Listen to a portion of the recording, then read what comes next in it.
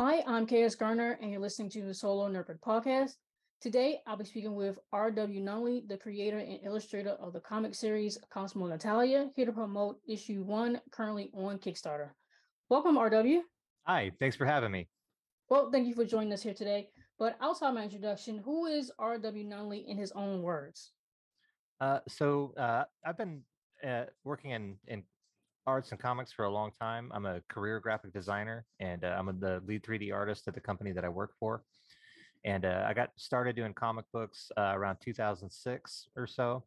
And it got started. It got off to a really good start, and working for some medium to large publishers.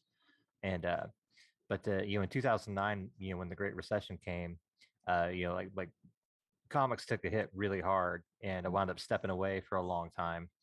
And raising a family, I raised my two boys, and but now they're grown. My youngest just turned 18 a couple of months ago, and so about a year ago, I started trying to get back into it because I got a lot more free time now.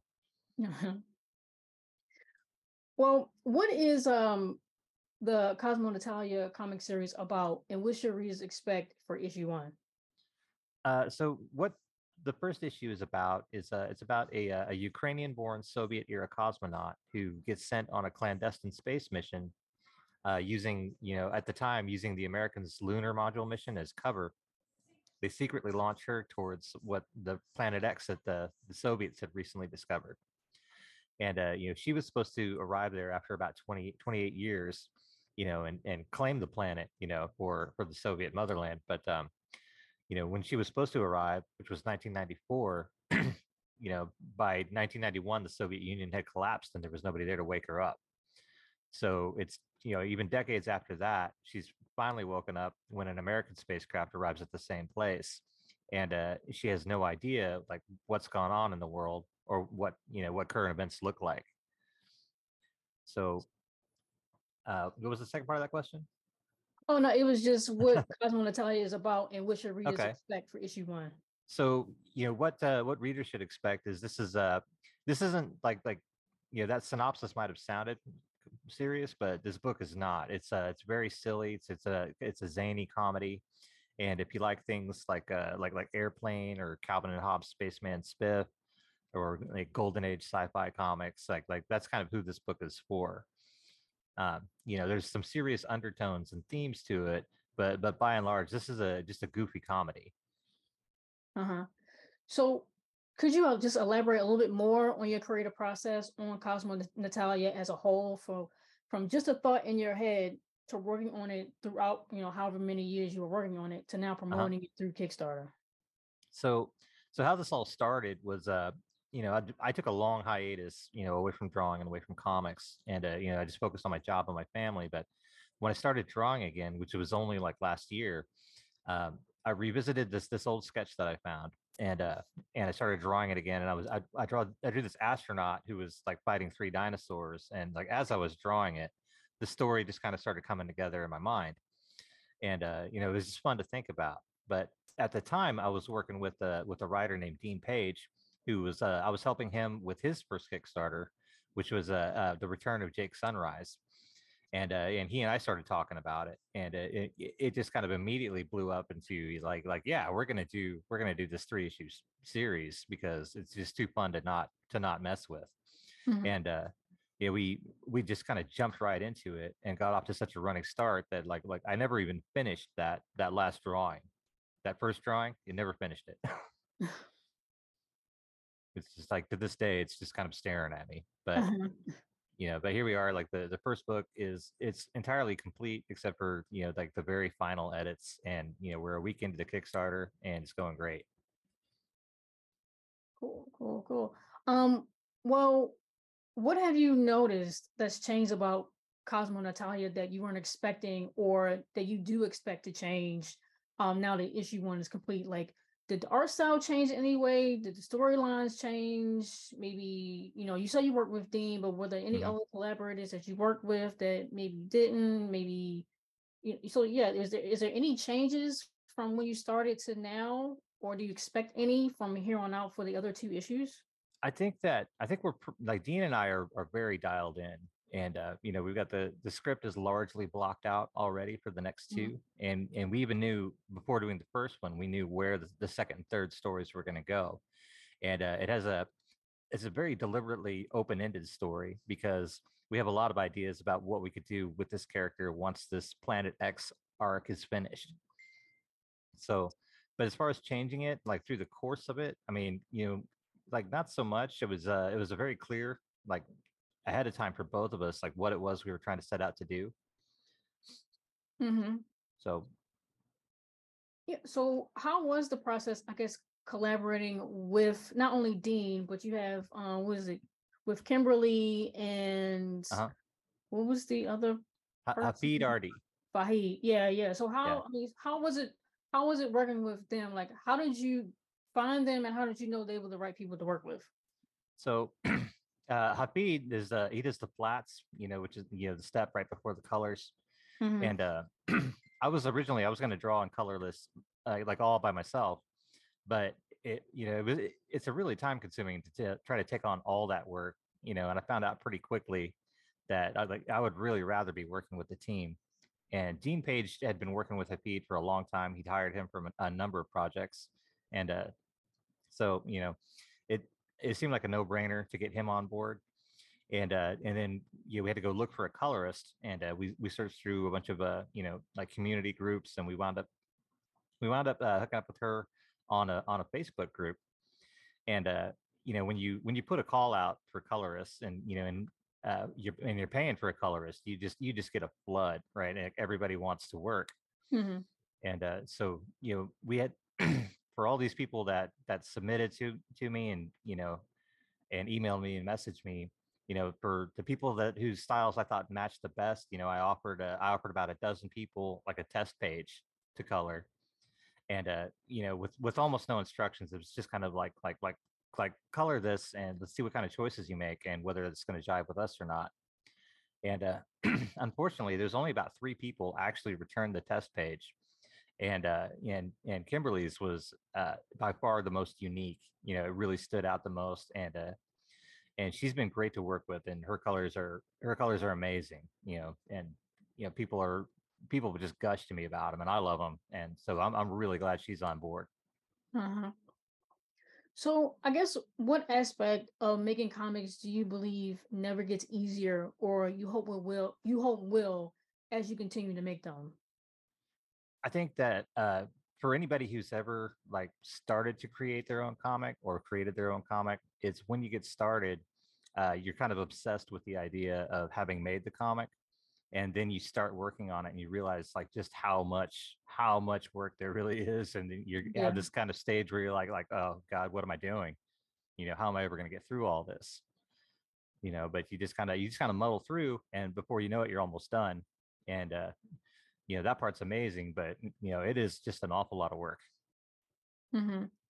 So what advice could you offer to other creators? It could be someone working in comics, it can be somebody even who wants to get into graphic design. Like you said, you worked as a graphic designer, Hmm. working in 3D, what have you, like whatever it may be that you feel like you have advice on that you could offer to others that you wish someone would have told you when you first started in any of those fields.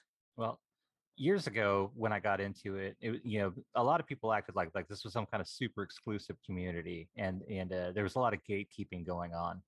And so what surprised me the most was like once I started reaching out to and talking with people in the creator community, just how open and supportive people really are.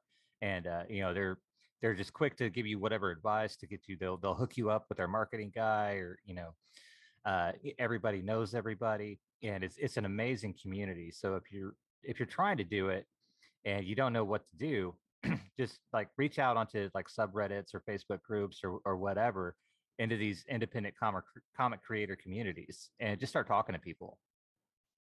Hmm. So, I mean, everybody's. I mean, there it's just an amazing group. But I couldn't say enough good things about them. Yeah. Yeah, I've haven't I'm not a comic creator myself, but I speak mostly with comic creators and a lot of people know each other and um I've been warned away from certain groups or certain people, and I get recommended certain groups, certain people, Uh-huh.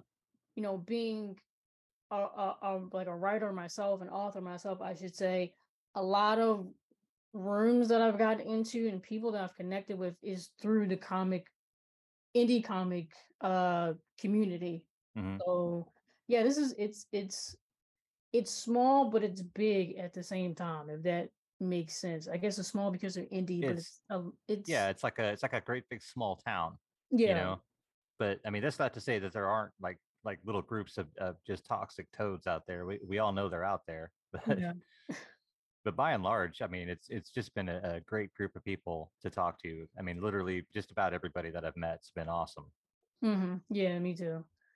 But outside of working on Cosmo Natalia, how well do you find balance for your life, and how do you typically manage your mental well-being when you become stressed, frustrated, or overwhelmed? Uh, well, I mean, it's making the comic by itself is an immense amount of work, and then running the campaign too is, I mean, it's a lot.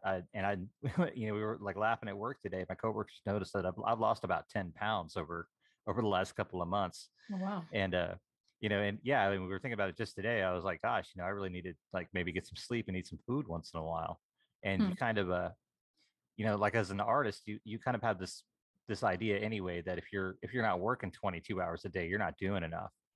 And so it's easy to forget that you need to take some time and take care of yourself. And so I'm trying to make it a point now, just like at least 2 days a week, I just need to just take a vegetation day and sit in front of the TV for a while, Hmm. and use a little bit of self-care that way. Yeah, yeah. Well, is there anything else that you wanted to touch on about Cosmo Natalia that we may have missed as a whole? Maybe discuss rewards for potential baggers. Yeah, we can talk about the rewards. It's my first campaign, so and it's also the first book, for this series. So I mean, unfortunately, there's not as many rewards as I would like, but I think that the ones that we have are pretty cool. We've made everybody that gets a physical tier in the campaign is going to get. We made a mission patch sticker, and like every bit major mission in space programs, they always have a mission patch. So we're making that available as a sticker that everybody gets. And there's also like an embroidered patch that you can buy as an add-on, and a challenge coin that I think is really cool. So Yeah, I'm looking at it now, and you say this is your first campaign, mhm. so it's pretty much funded right now.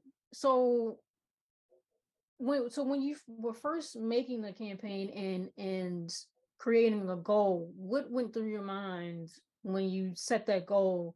I'm pretty sure it's to pay your collaborators, but pretty much pay them back or Mhm. pay them for their work and whatnot. And then, the printing and the marketing and stuff like that. Yeah. But I guess what else went into your mind when you created your page So and that goal? being my first one, I resigned myself early to the idea that I was likely going to lose some money. And Mhm. so I decided I'm going to decide how much I could actually lose on project number one.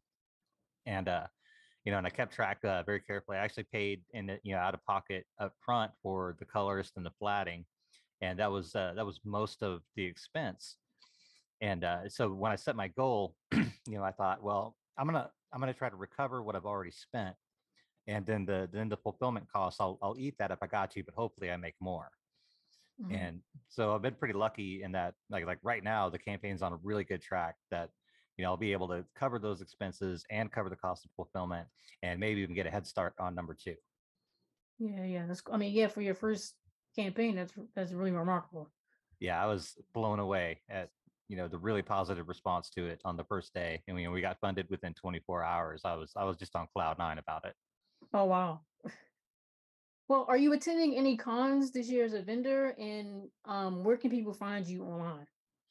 Well, as a vendor, I live in the Midwest, and there are not a lot of major cons out here. So, I'm in Wichita, Kansas, and so like we do have a couple local cons in the fall that I'm going to try to get to, and we're going to try to get out to Kansas City Planet Comic Con, Mhm. and I think that's in March. But in terms of getting out to the bigger cons like out on the East Coast, we might save that till next year. And my social media, I'm in the process of building, my own dedicated website, but it's not up and running just yet. But I'm pretty easy to find. All my stuff's public on Facebook, and you can find like Randy_Nunley at Instagram, and I post regular updates, tell all the art that I'm working on there. Cool, You know, cool. Hmm. All right. Well, again, I want to thank R.W. Nunley, the creator and illustrator of the comic series CosmoNatalya, for joining us here today to promote issue 1, now live on Kickstarter. As RW just said, all of his socials and website, well, the website isn't listed right now, but it will be soon. But it is listed in this episode's details alongside the Kickstarter link for those who are interested in CosmoNatalya issue 1. Again, I'm KS Garner, and you've been listening to the Solo Nerdbird podcast. Thank you. all right, thanks for having me.